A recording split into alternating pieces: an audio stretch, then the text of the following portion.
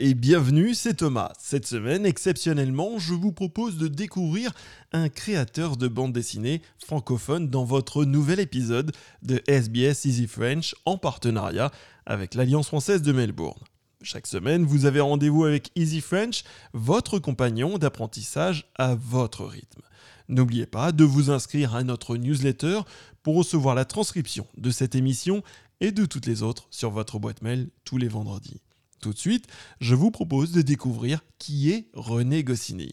Si vous êtes amateur de bande dessinée française, vous connaissez sans doute Astérix, ce petit personnage haut comme 3 pommes, mais fort comme un roc qui vit en compagnie d'Obélix et de son chien Idéfix. Des aventures trépidantes dans la Gaule antique. Mais connaissez-vous également son créateur, René Goscinny ?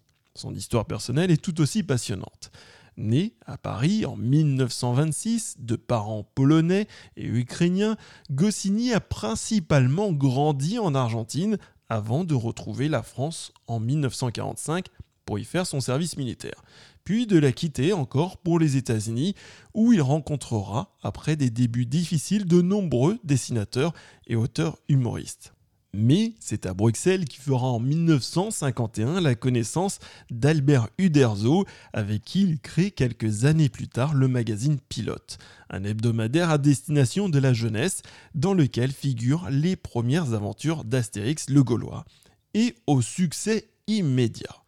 Mais pourquoi choisir de raconter l'histoire de la Gaule à travers ces drôles de personnages dont tous les noms se terminent en X ? Astérix, Obélix, Idéfix, Assurance Tourix, Abraraccourcix, amoureux de la France, Goscinny et Uderzo ont tous les deux grandi hors des frontières et veulent ressusciter l'histoire, le mythe national. Alternant vérité et fantaisie, réel et imaginaire, tous les albums d'Astérix reposent sur des faits historiques extrêmement bien documentés, mêlés à des anecdotes sur la société actuelle. Comment vivaient les Gaulois et les Romains dans leur village en 52 avant Jésus-Christ ? De quoi étaient-ils vêtus ?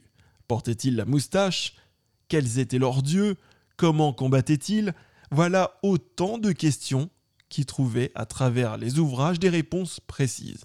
Et puis, s'y mélangent des références aux faits de société, à la politique, aux traditions des différentes régions de France et du monde, et surtout, l'irrésistible talent de Goscinny pour donner vie à des créatures au caractère bien trempé. On retrouve ainsi tour à tour le grincheux, le rêveur, l'amoureux, le coquet, l'extraverti, le timide, le bagarreur, le capricieux, le gourmand. Et finalement, c'est peut-être là le secret de la fameuse potion magique des Gaulois, cet élixir dans lequel ils puisent une force extraordinaire avant chaque combat, et qui permet aux héros de cette bande dessinée de rester si populaires et de survivre à la disparition de leur créateur.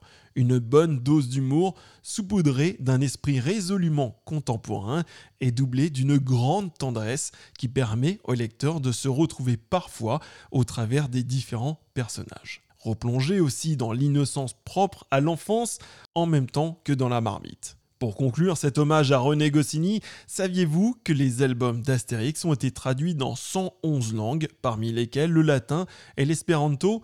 Plus surprenant et visionnaire encore, parmi les 400 personnages portant un nom spécifique, Coronavirus apparaît dès 2017 dans Astérix et dans la Transitalique. Bien évidemment, dans la peau d'un méchant romain masqué.